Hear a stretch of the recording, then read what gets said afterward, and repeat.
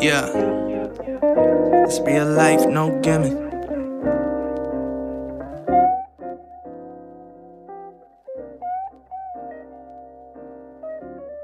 Yeah. Hello, everybody, and welcome back to the Triple S podcast for yet another episode. We got a good one for you guys today. In this one, we're going to be talking about this past week in sports. So, we're going to be talking about the divisional round of the NFL playoffs. We also have some news in terms of head coaching hires and some retirements, some other stuff like that. And then we're going to get into the UFC, which had two events, one this past Wednesday and one the Saturday before that. Both of them were great cards, so we're going to talk about those as well. Let's jump right into it. So the divisional round had 4 games. 2 were on Saturday and 2 were on Sunday. So on Saturday, the first game was the Green Bay Packers hosting the Los Angeles Rams. This game, to me, was probably the least exciting game. It was the game where I thought the outcome was the most predictable, maybe I would say. I didn't really see a way for the Rams to win this game unless they had just an absolute lights out defensive performance, which, we've seen them have before, but the Packers are one of the, if not the elite offense of the NFL. You stack them against the Chiefs and maybe there's a couple other teams you could put up there, but the Packers are an elite offense and they put that on full display. They put up 32 points even against a great Rams defense. Final score was 32-8. One thing I want to take note of in this game was Jalen Ramsey, man. Be careful what you wish for. He was talking about Davante Adams. He was grilling in pregame. He said, make sure you go wherever I go.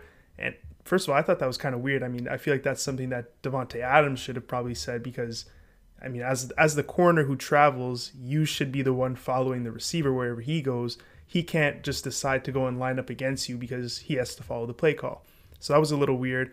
But at any rate, Davante Adams definitely had the better day. I believe he had 8 or 9 catches, a touchdown reception on Jalen Ramsey in man coverage. So he definitely won the day. And he also had him shifted on one release off the line of scrimmage. I saw that all over Bleacher Report. Next game on Saturday was what I thought would be the best game of the weekend. Turned out to be not so good of a game. We had the Buffalo Bills hosting the Baltimore Ravens. Only 20 points put up in total in this game. Final score was 17-3 for the Bills. They showed out in this game. I'll be honest with you guys. They showed out. Every week there's a part of me that hopes the Bills will lose. Being a Dolphins fan, they're a division rival. And every week the Bills find a way to pull it out. They do look like a scary team. And we're going to talk about them when we talk about the conference championships and how I feel about the Bills. But just know they are a scary team. Baltimore had been very hot and they held them to 3 points. 104-yard pick 6 against Lamar Jackson. They hit him in the end zone, knocked him out of the game. So it was definitely a good performance by the Buffalo Bills. They advance. And one other thing, just before we move on to the next game, the wind was a huge factor in this game. The Baltimore Ravens have one of the best kickers, of all time in Justin Tucker, and he missed, for the first time in his career, missed 2 kicks that were both under 40 yards. So when that kind of thing happens, like as soon as he missed the second field goal under 40 yards, I knew deep down, like there's no way Baltimore wins this game. Like this is a cursed game. As soon as Justin Tucker is missing 2 field goals under 50 yards in the same game, that's the first time that's ever happened. So I knew at that point, like this is a write-off. No matter what way it happens, Buffalo will find a way to win this game. And then, the icing on the proverbial cake of Baltimore's undoing, they had their backup quarterback in after Lamar got hurt. They had the smallest slither of a chance to get back in the game late. Marquise Hollywood Brown runs a double move and out and up on Tre'Davious White, gets him to bite. Tyler Huntley, the backup quarterback, throws it deep for Marquise Hollywood Brown, and I don't know if it was just a lack of accuracy or if it was the wind, but he overthrew him. No one was going to touch him. If that ball was on target, he was going to walk in for a touchdown. And as soon as that happened again, the Justin Tucker field goals was one thing. You miss a wide open receiver on a touchdown, you're doomed. There's no way you're walking out of there with a win. And congratulations to Buffalo. It's the first time they're in this conference championship in, I believe it's 23 years. So their fans, they're going crazy. All right, now we're going to move over to Sunday. And This first game was another game where I kind of saw the outcome ahead of time, kind of like the Packers game, but it turned out to be a much better game than anticipated. So we had the Chiefs hosting the Cleveland Browns. Final score was 22-17. And a lot of people, Chase Claypool included, I'm looking at you, Chase, thought the Browns were going to get slapped. That's the exact words that Chase Claypool used. He said, oh, well, it doesn't matter. Browns are going to get slapped next week. And they ended up only losing by 5. And it came down to a 4th down conversion. And I do want to talk about that because Andy Reid, man, he's got some nuts of steel. If the Triple S podcast had a Nuts of Steel award, it would definitely go to Andy Reid this week. First of all, Patrick Mahomes went down in this game, which kind of left the door open for Cleveland. Chad Henne did step in, former Dolphin, that's my guy. He stepped in. He did have some decent throws. He moved the ball a little bit, but he did also throw one very errant interception. He threw the ball deep, way overthrown. The safety easily picked it off. So he had some ups and downs. There was reasons to doubt his ability down the stretch. Nonetheless, on 4th down and 1, actually, let's rewind it one play before because that play was also crazy. It was 3rd and very, very long. I believe it was maybe 3rd and 16. And the Chiefs had the ball. They called a pass play, first of all, which was very surprising. I assumed they would just run the ball. So that's where Andy Reid's Nuts of Steel really begins. They called a pass play. Chad Henne drops back. No one is open. He rolls to the left. No one's there. He keeps running. And keep in mind, Chad Henne is not the most athletic guy. He rolls left. He starts running. There's no one there. There's no one there. All of a sudden, he's about 4 or 5 yards away from the first down. So he's run for about 10, 11 yards. He, instead of sliding, protecting his body, he goes balls to the wall. He dives forward, attempting to get the first down, and is marked just short. And I do think it was a good spot. A lot of people said, oh, it looked like he got it, but I think it was a good spot. So it's 4th and just under 1 yard. Andy Reid decides to go for it on 4th and 1.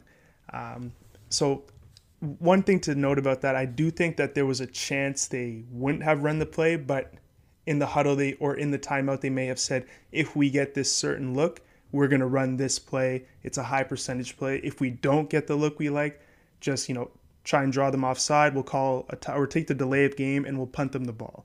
So I guess they lined up. They had the look they liked. Tyreek Hill had soft coverage in the slot. As soon as the ball was snapped to Chad Henne in the shotgun, first of all, on 4th and 1, not even under center. Ball was snapped to Chad Henne. He rolled a little bit to the right, threw the quick out to Tyreek Hill, who got about 4 or 5 yards for the first down, iced the game. And, that was pretty crazy because they were at just about midfield. Can you imagine had the Kansas City Chiefs not gotten that first down? I believe there was just under 2 minutes left. They had already hit the 2-minute warning, and the Browns had no timeouts left.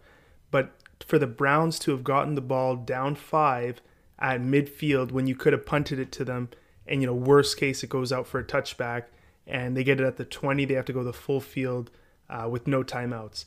And you could have, if you missed that 4th down, you could have given it to them at midfield. So that just goes to show, the Nuts of Steel award. We'll go ahead and give it out to Andy Reid for the conference championship week. Huge win for the Kansas City Chiefs. They advanced to the AFC Championship for 2 years in a row now. And the last divisional playoff game, this one was a little bit of a tearjerker, I'll be honest. But right before the game started, we had reports come out that this would be Drew Brees' last season. So whether they won or lost that game, whether they won the Super Bowl or whatever happened, this was Drew Brees' last season. He was going to retire after the season. So this would most likely, 99.999%, unless he changed his mind, be the last time we ever get to see Brees versus Brady. These guys have been battling it out for years, and once I heard that news, I was like, there's no way I'm going anywhere. I'm sitting right on the couch and I'm watching this game. Unfortunately for Brees, for it being his last game, it definitely was not how he would have wanted it to go. I can't imagine that that's how he envisioned his last game in the NFL going. He threw quite a few picks. I think he had 2 or 3 interceptions. Some of them were bad. Just some missed throws. He didn't look like his arm strength was all there. And the Saints fell at home 20-30 to the Tampa Bay Buccaneers and Tom Brady. Tom Brady back in a conference championship game. What's new? Well, what's new is that he's in the NFC this time and not the AFC. Somebody should probably let Gronkowski know that, because in the locker room when they're celebrating, he's like, "Yeah, we're going to the AFC Championship game, baby." And his teammate Devin White, who was recording him, had to let him know, "We're in the NFC, bro. Like, what are you talking about?" So I thought that was pretty funny. But, back to the tearjerker side of things. Once the game was over, the Buccaneers had won. It was really, really heartbreaking to watch Drew Brees run out. You could see him talking to Jameis Winston right on the sidelines as the time was winding down. But then as he was running to the tunnel, back to the locker room, he was blowing kisses up to what I assume was the booth where his wife and kids were. Maybe it was just to the fans, I'm not sure. But I'm assuming it was to his wife and kids. And then after that, he's running to the tunnel and he takes one last look back. He's running, he turns, looks back at the stadium for a moment. And I'll be honest, man, that hit me in the feels. I didn't cry, I'll be honest with you guys, but I was on the verge, man. That was really sad to see him. When you could tell. I wasn't sure about the reports because it didn't come directly from Brees or his camp, but when you saw the way he reacted post-game, you could tell that was it. But anyway, mad respect to Drew Brees. He ends, first or second in so many of the major passing categories for the records. So he's definitely going to be missed, and I'm definitely appreciative that I was able to, watch him play for a good part of his career, growing up watching football. He was definitely always one of the best quarterbacks, and it just goes to show you, man, you got to enjoy these guys while you have them, because you never know when they're going to call it quits. All right, so now that we have the divisional round out of the way, we're going to talk about the 2 conference championships that those 4 divisional games set up. So this Sunday, the first game is going to be the Packers taking on the Tampa Bay Buccaneers, Rodgers hosting Brady. It'll be the first time, like we said earlier, that the Green Bay Packers and Aaron Rodgers host a NFC championship game, which, if you think about it, that sounds kind of crazy because Aaron Rodgers has been doing it for so long. He's been so good for so long. But to host the NFC championship game, you have to be, most likely you have to be the 1 seed, or you have to be a 2 seed in a year where the number 1 went down. So that obviously hasn't happened until now for the Green Bay Packers. So like I said, this game is going to be on this Sunday. Kickoff is at 3:05 Eastern Time. I'm really excited for this one. Just going to talk about some injuries real quick. And the most notable thing that I can talk about is that Antonio Brown has been ruled out. I'm not sure what exactly the injury is, but it was hovering around on Instagram today and in some news sources on ESPN that Antonio Brown would be out for this game with an injury. Also for the Tampa Bay Buccaneers, Antoine Winfield, their star safety, the rookie out of Minnesota. He's listed as questionable, but I do believe he should play. Then on the Packers side of things, nothing too notable, but they do have one starting cornerback, Kevin King, who is listed as questionable. Other than that, just a few guys that have been on injured reserve for some time now. So not too banged up for either team. The loss of AB, although it is significant for the Buccaneers, he is an all-world talent. It's not like you're losing, one of your starting linemen where your backup may not be as accomplished. When you have AB go down, you still have Mike Evans catching passes, who is one of the best in the league. You still have Chris Godwin catching passes, who has shown to be a reliable threat. And Scotty Miller, before AB stepped onto the scene, Scotty Miller was making some plays as well. So I do believe they will still have a good amount of firepower for the Tampa Bay Buccaneers in this game. One other thing that I want to take note of for this game, and I think it's something that's pretty important, the Tampa Bay Buccaneers are not used to playing in bad weather games. Now, I took a look at their schedule just to see, when's the last time they may have played, in a poor weather game. And it's been pretty much all year, if I'm being honest. If we go all the way back to week 11, which is a good while ago, that's November 13th, they played at home to the Los Angeles Rams. So that was a home game they played in Tampa, good weather. Next game, week 12, they played at home against the Chiefs. Week 13, they had off. Week 14, they played at home again to Minnesota. Week 15, they played at Atlanta. They play in a dome. Week 16, they played at Detroit. they play in a dome. And then week 17, they played Atlanta again, but this time at home. And so that would be in Tampa Bay. Again, good weather game. Then you fast forward to the playoffs. They played at Washington. So that might be the most recent, somewhat bad weather game. But even then, it wasn't super cold or windy or snowy for that game. And then last week, they played in New Orleans, which is, again, a dome. So now you fast forward to the conference championship. Green Bay is clearly not a dome, and it's not Tampa Bay either. I think they're calling for snow. I think they're calling for wind. It's not going to be, it's not going to be sweet for Tom Brady and the Tampa Bay Buccaneers offense. So I'm not sure how they're getting prepared for this game, but when I look back at when the Green Bay Packers, who are used to playing in poor weather, their home field is in poor weather for the most part, in January and December, and hopefully for them in February. When you look at the games that they've played, they've had elite performances in the snow. Look at the Tennessee game. They put on a clinic against Tennessee. When you play in cold weather, whenever you're a good team who's going to be playing in cold weather games in January and in December, and again, hopefully in February, it helps to have an elite run game. And when you look at the Packers, they have 3 guys who have shown that they're capable. A.J. Dillon, he's a rookie. He's had some nice carries down the stretch. And then, of course, you have Aaron Jones, who is the bona fide, one of the best running backs in the game. And then you have another bruiser on your hands, which is Jamal Williams. So they have a really good running attack. And then on top of all that, Aaron Rodgers does not seem to miss a beat when the weather is poor. Neither does Davante Adams. So, the Buccaneers defense, they had a good performance against the Saints, but they will have their hands full in the cold weather against the Green Bay Packers. Now, for my outcome prediction, last week, I correctly predicted that the New Orleans Saints were going to fall to Brady and the Bucs. I just had this weird feeling about Brady pulling off that win, sending Breeze off into the sunset. But in this week, I have that same feeling, but for Aaron Rodgers. I feel like this is going to be a game where Aaron Rodgers shows out. And for that reason, I'm going to be picking the Green Bay Packers in this game. Another note on that, I also think that it's going to have a lot to do with Green Bay being acclimated to the weather. I think maybe we see some drops or some slipping from some Buccaneers players, especially on offense. Maybe some errant throws from Brady. But we'll see. He does have a wealth of experience playing in cold weather, being from, New England Patriots.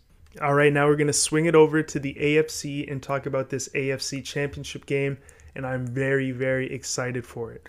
So if you guys remember when we talked about the divisional round when the Browns played the Kansas City Chiefs, Patrick Mahomes was knocked out of that game with a concussion.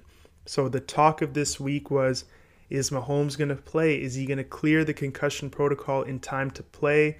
Some people weren't sure. I was of the people that believed that there was no way that he would miss this game.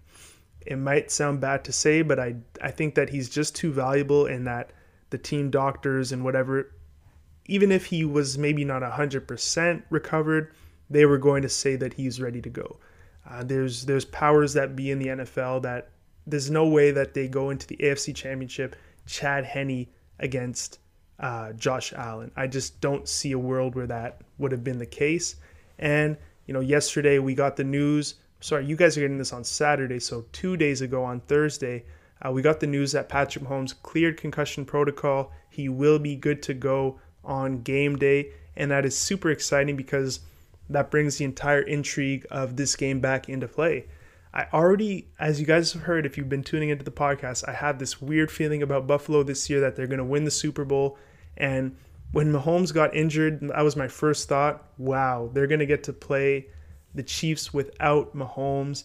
Or my other thought was, oh my gosh, Mahomes just got knocked out. Chad Henne's going to step in and lose the game. And the Bills are going to get to host the AFC Championship against the Browns, and they will beat the Browns. Those are my two thoughts. So, obviously neither of those things happened because the Chad Henne-led Chiefs eventually won, and Patrick Mahomes cleared concussion protocol. Now, I'm going to talk about this game a little bit. It's kind of weird to say, but this is the game that I've been the most excited for and maybe the most nervous for that doesn't involve the Miami Dolphins in quite some time. there you have two of the best quarterbacks in the NFL, two of the best young quarterbacks in the NFL facing off. Mahomes, who is Mahomes is the best young quarterback in the NFL, and Josh Allen, definitely in terms of young, up-and-coming franchise NFL quarterbacks, I would say he's got to be at least top three. Him, Mahomes, and Deshaun Watson, I think those are probably my top three guys. So to see two of those top three guys face off is going to be absolutely huge. Both teams have, some solid pieces on defense. Maybe not the most elite defenses though, but they both have really, really strong, fire-powered offenses led by elite receivers. For the Kansas City Chiefs, you have Travis Kelce, Tyreek Hill as well. And then you go over to the Bills, you have two All-Pros in Stephon Diggs and Cole Beasley. So this game is super exciting. My prediction for this game, I'm going to stick with my gut. I have this weird feeling that Buffalo will find a way to pull off the win. I don't know what it is about Buffalo this year, but they just give me that feeling that they have what it takes to win a Super Bowl. It's not always pretty. The Indianapolis Colts game, it wasn't pretty. They let them run all over them.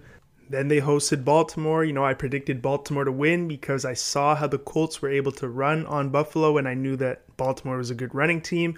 They found a way to shut them down, held them to 3 points. The weather did play a factor, but, nonetheless, both teams had to play in the same weather. And Buffalo put up 17. So, actually their offense put up 10. They had to pick 6 as well. But they find ways to win, and I believe that will be the case in Kansas City. Mahomes just won last year. It's very rare to win back-to-back Super Bowls. So you mix that with the way I feel about Buffalo. I just see Buffalo winning this game for some weird reason, guys. And I just want to say one more thing on a Buffalo Bills note. It's super unfortunate that the Buffalo Bills are actually a pretty likable team. Being a division rival, you're trained to hate the Patriots as a Dolphins fan and hate the Jets and hate the Bills. Oh, they all suck. But there's so many little things about the Bills that just make you go it's kind of like LeBron James. LeBron James has a lot of haters, even though he's a great player, does a lot of great things in the community. I see the Bills kind of the same way.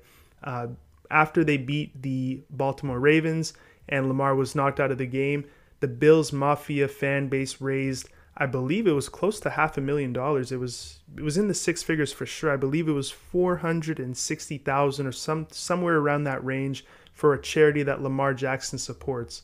They didn't have to do that, but they got a movement going on social media. They said, "Hey guys, listen, let's start donating to this charity, support Lamar and support the charity that he supports."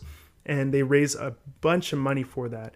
On top of that, today I saw a video, today being Friday, there was a Buffalo Bills fan who just beat cancer today. He was wearing his Bills jersey and he rang the bell and everything, heartwarming story. And then he gets up on a little step ladder and jumps through a table that says cancer on it. So, he beat cancer and then he beat a table that said cancer on it in true Bills Mafia style. So there's something likable about the Bills, I gotta say. All right, so we've talked about the two conference championship games. My predictions for those two: Packers win, Bills win. So that should set up, if I'm correct, a Bills versus Packers Super Bowl in Tampa Bay. It would be kind of cool if Tampa Bay beat the Packers so they would play a home Super Bowl game despite not playing a single home playoff game. I'm sure that would have to be the first time that would happen. Actually, I think that no team has ever actually played at home for a Super Bowl, period. So to do it after not even being a home team, like hosting or winning the division or anything like that would be pretty crazy. All right, so now I want to move over to some head coaching hiring news. So in the NFL this offseason, we had 7 head coaching vacancies. The Jets, Falcons, Jaguars, who else? The Chargers. Then there was also the Eagles, fired Doug Peterson. The Detroit Lions and the Houston Texans all had head coaching vacancies. So of those 7 vacancies, 6 of them have already been filled. The Jets hired Robert Saleh, the former coordinator from the San Francisco 49ers. The Falcons hired Arthur Smith, who used to be with the Titans. The Jaguars hired Urban Meyer, my boy from Ohio State, who had taken a couple of years off. Brandon Staley was hired by the Chargers. We're going to talk about that one in just a bit. The Eagles hired Nick Sirianni, which was kind of weird. We're going to talk about that one as well. And then the last one was Dan Campbell for the Detroit Lions, who had probably the funniest introductory press conference that I've ever seen in my entire life for a head coach. And that just leaves the Houston Texans, who have yet to find a new head coach. So we've already talked about 3 of the new guys. We talked about Robert Saleh last week. Arthur Smith, we already talked about him last week.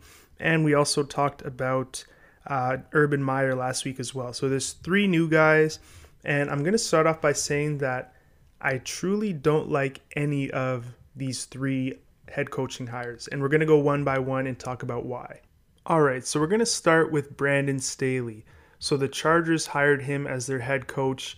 And the number one reason why this was a head scratcher for me was as soon as they hired him, I went in and I checked on Wikipedia to see his head coaching history because I had never even heard about him. Usually there's guys that are talked about as hot head coaching candidates. It's not always those guys that get hired, but usually it's people that you've at least kind of heard about. But I had never heard about this guy before, so I went and I did some digging.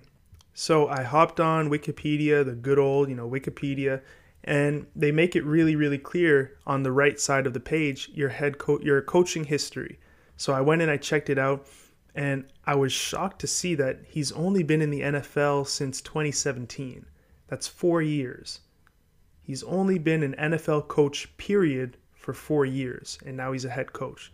So it's not necessarily unprecedented, but it was a little bit of a head scratcher. And then I went and I looked at what those roles actually were. So in 2017 and in 2018, he was an outside linebackers coach with the Chicago Bears. So, that does look pretty good because you have a guy like Khalil Mack. He was tearing it up at that time. So that is a good look on the resume. Then his next gig was in 2019. He was the outside linebackers coach for the Denver Broncos. So again, decent look. You got Von Miller out there and you got Bradley Chubb, some good pass rushers.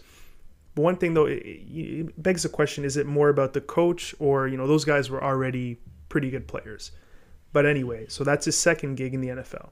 1 year as the outside linebackers coach for the Denver Broncos. Then this past year, for the 2020 season, he was the defensive coordinator for the LA Rams. Now remember, the Rams did have a great defensive season this year, but you have to also keep in mind they do have, probably the best football player on the planet in Aaron Donald in the middle of that defense. Then, a top 2 or top 3 corner. A lot of people say top 1 corner in Jalen Ramsey. You have some very good pass rushers outside of that as well, some good linebackers. They have a very good defense. So I'm sure he did a good job, but at the same time, he was working with very, very good talent. So that leads us to 2021.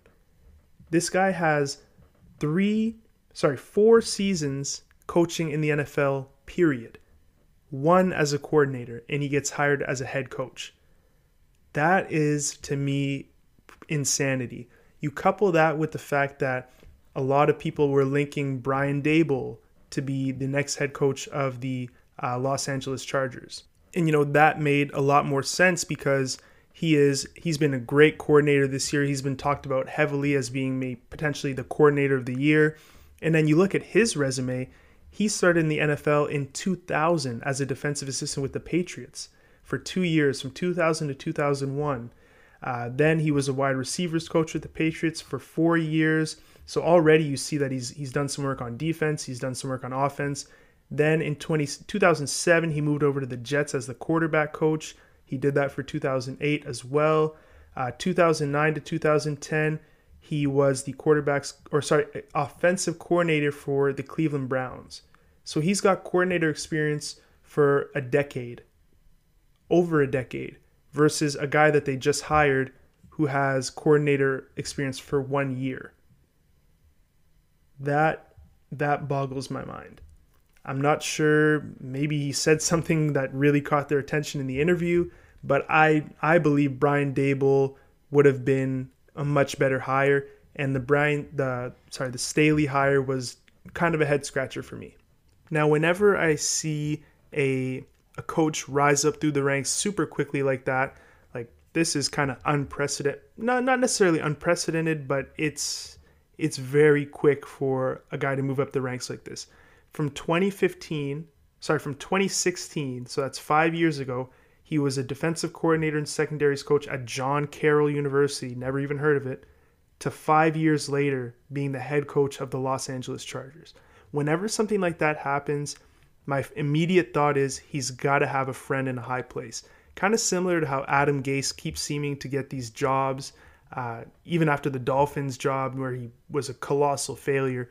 Right away, like the next day, got hired by the Jets to be a head coach.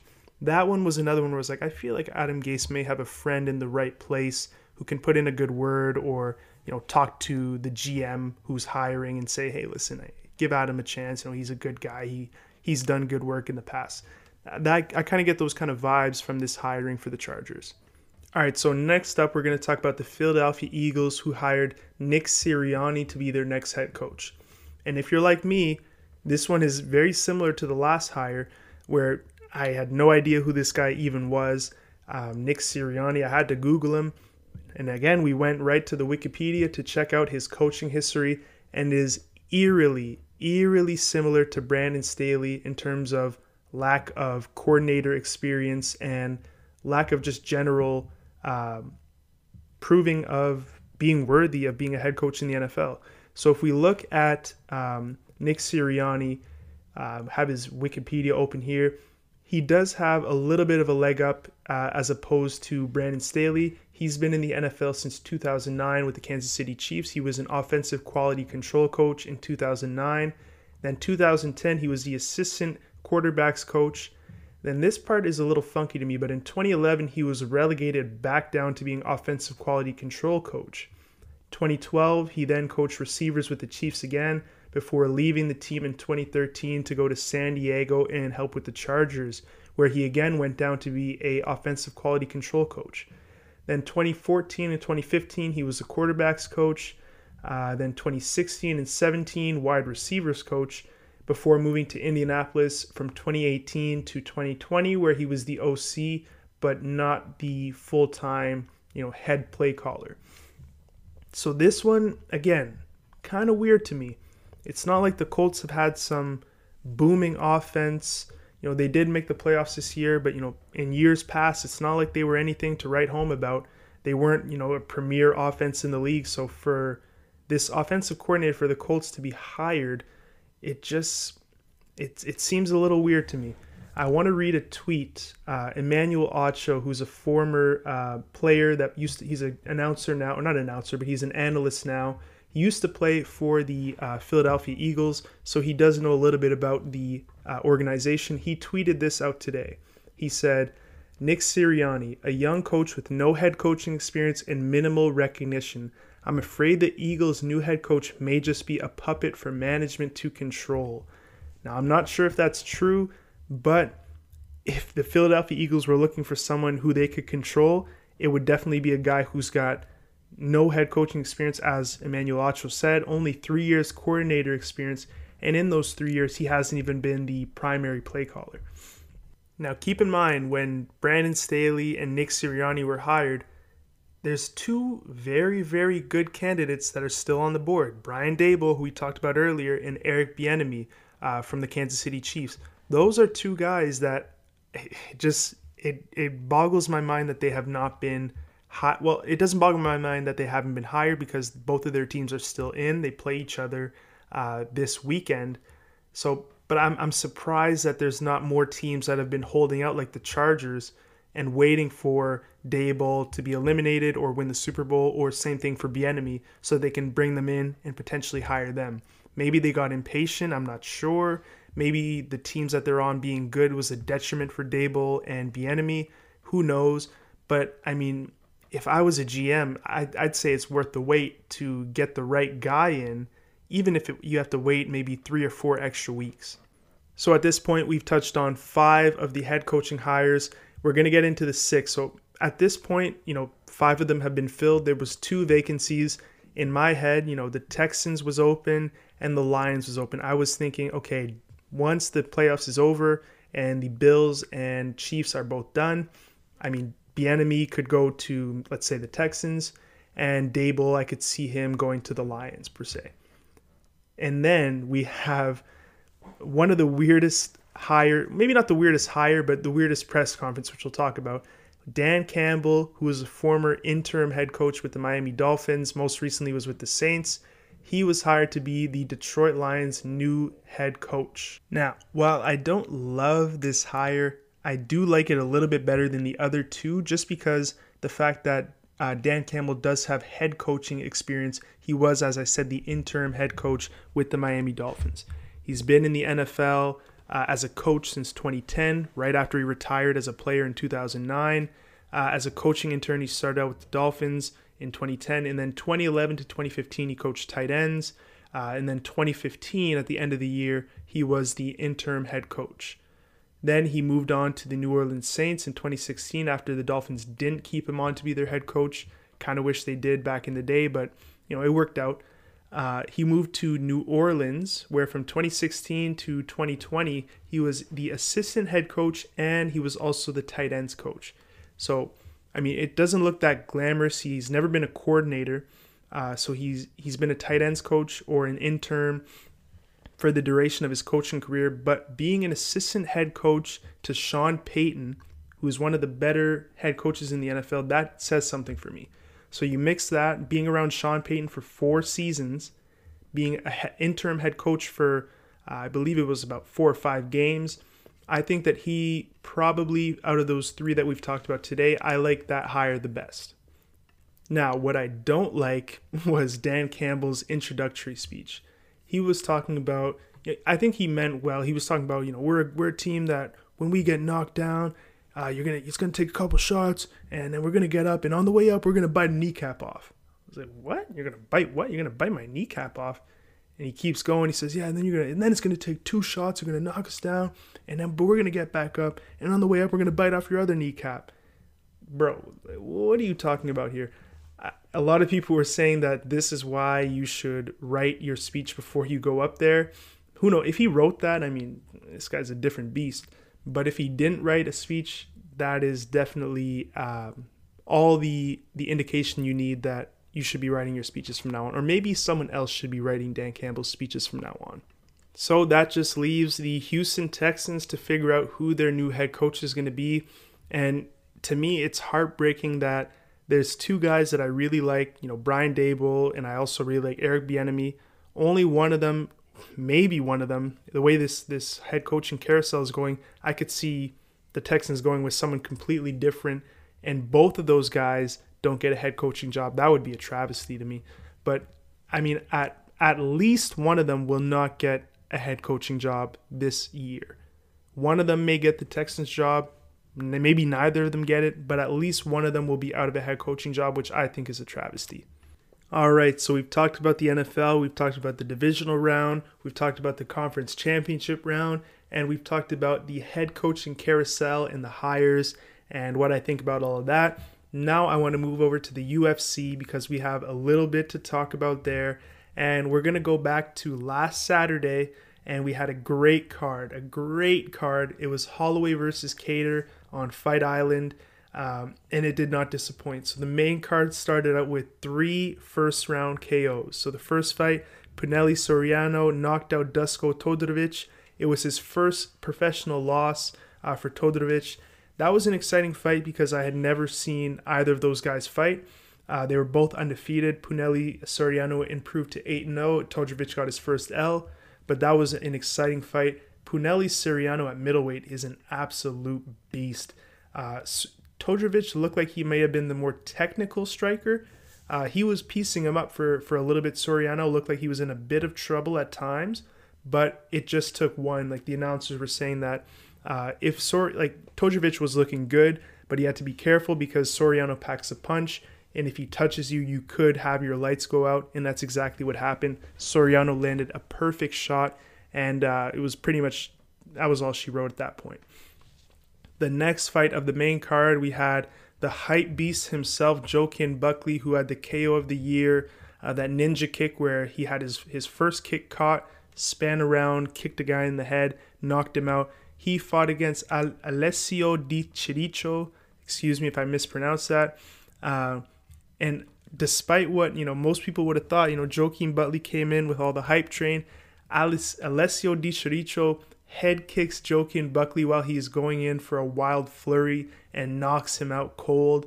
That was a crazy, crazy knockout as well. There was 2 minutes left in the round. So, about halfway through the round, Joaquin Buckley gets slept. So I think that's going to be a little slice of humble pie, because I believe I've seen some stories.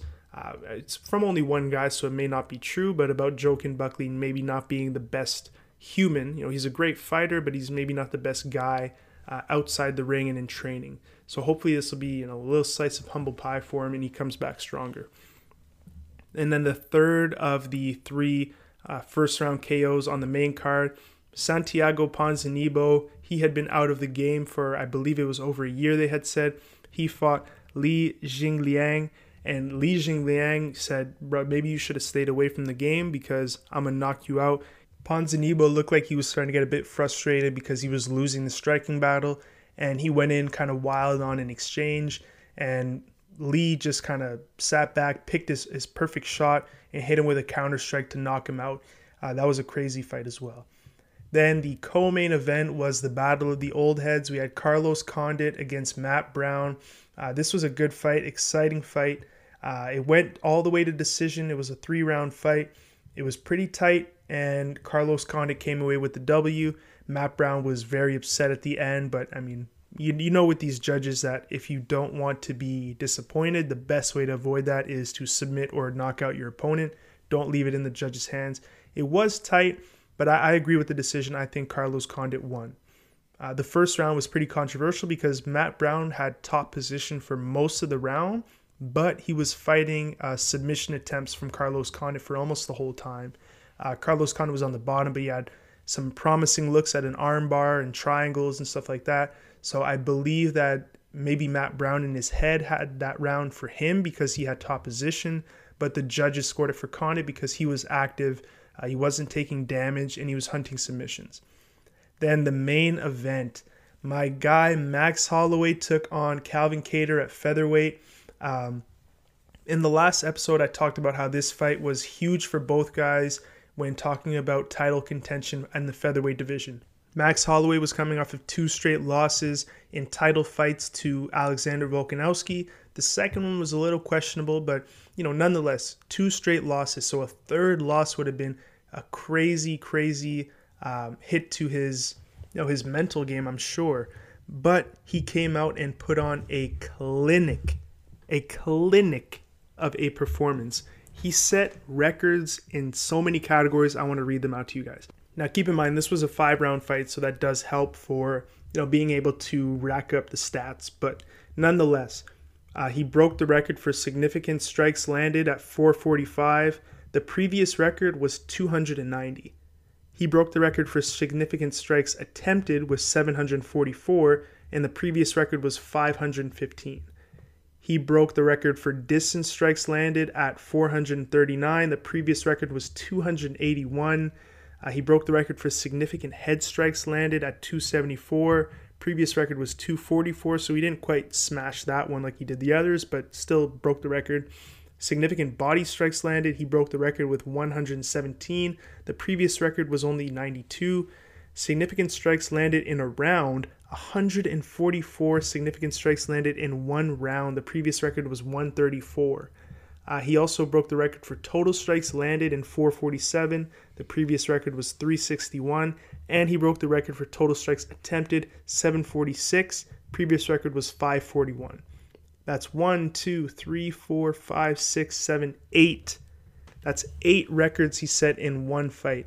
Now, it was wild because he landed so many crazy shots and he landed so many strikes over 5 rounds, and Calvin Kattar just never went away. So shout out to Calvin Kattar. He had a chin of steel and just a heart and a will of steel too, to not ever get knocked out of that fight. The final scorecards, one judge had it with 3 10-8 rounds, so it was 50-42. The other 2 judges had 2 10-8 rounds, and every round won by Max Holloway, so they had 50-43 and 50-43. So over 5 rounds, that's pretty nuts. It was a complete domination of a performance. And one part of the fight that I thought was super, super cool was, there's not a lot of fans in the arena for these events, so you can hear the commentary team and you could hear the coaches very clearly. At one point, Max Holloway was so in the zone, I believe it was the 4th or 5th round, that he could hear Daniel Cormier talking, and he was talking back to the commentary team while he was looking at the commentary team and dodging shots from Calvin Kattar. And he even threw a no-look punch that landed while he's walking away saying, "I'm the best boxer in the UFC." So that was pretty nuts for me. All right, so now we're going to move ahead to Wednesday, where we had Fight Night Chiesa versus Magny. Not as many, crazy fights to talk about on this one, but there are two, the co-main and the main event that I want to touch on. So in the co-main event, it was two fighters that I had never seen before.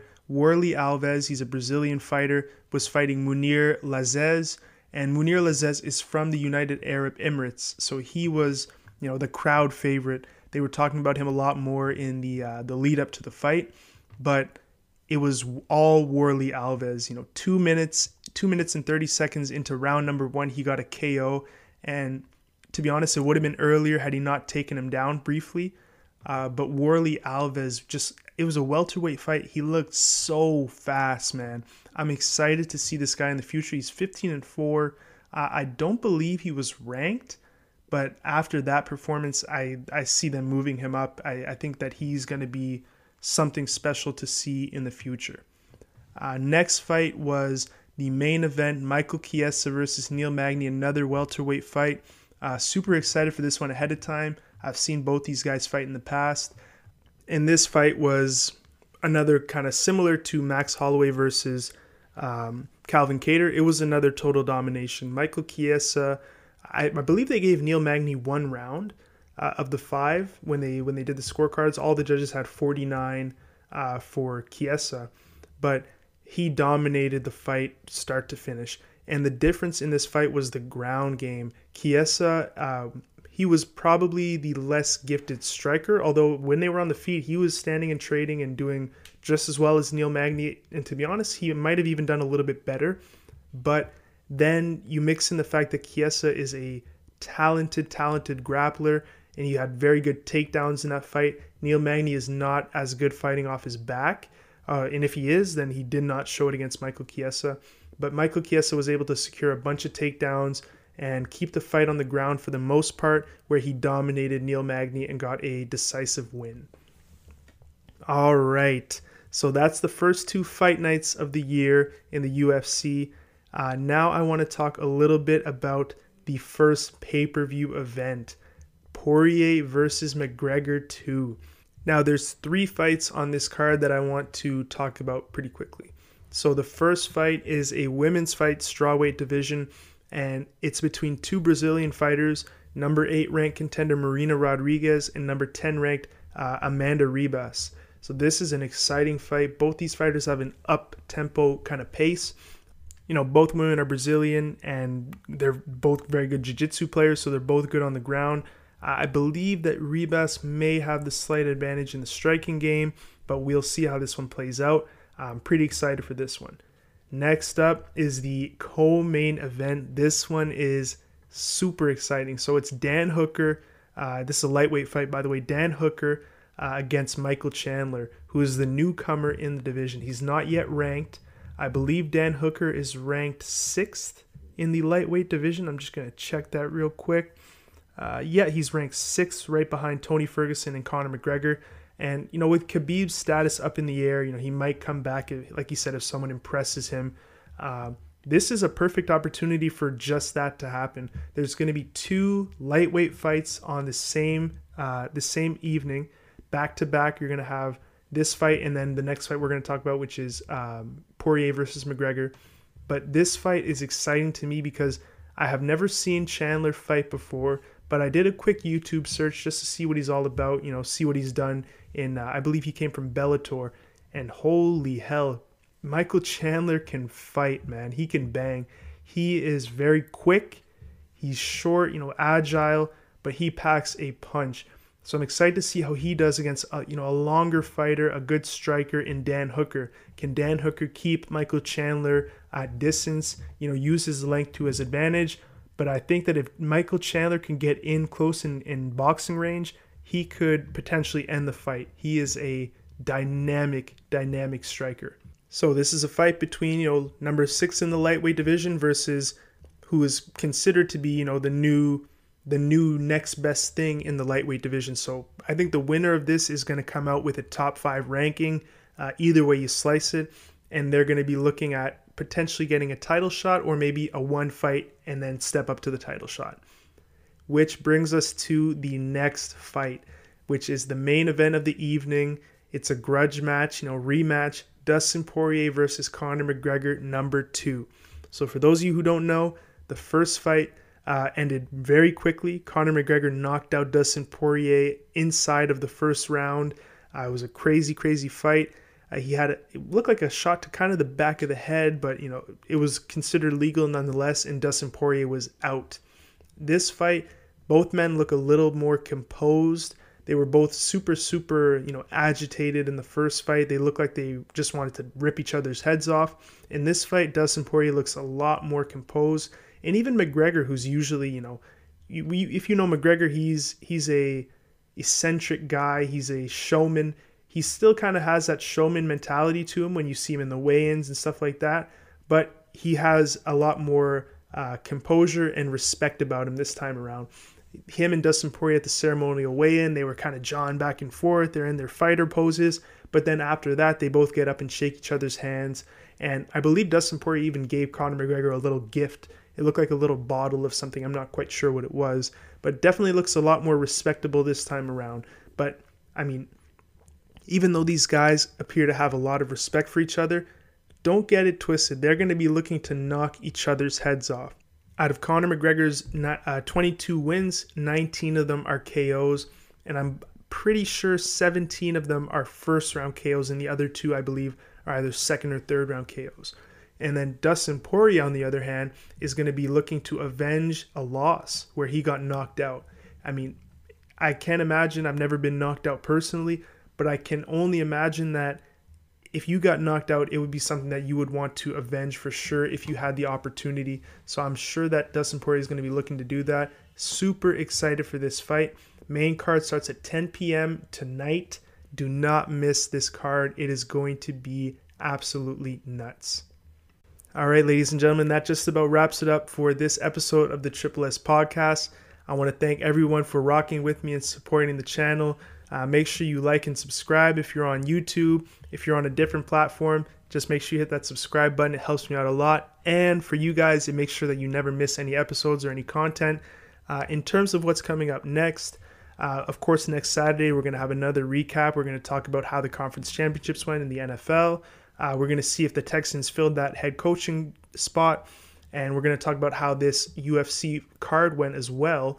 But I also want to announce that sometime after next week's episode drops, so during that next week, we're going to be having the first Triple S Podcast 2021 mock draft. We're going to be doing one round.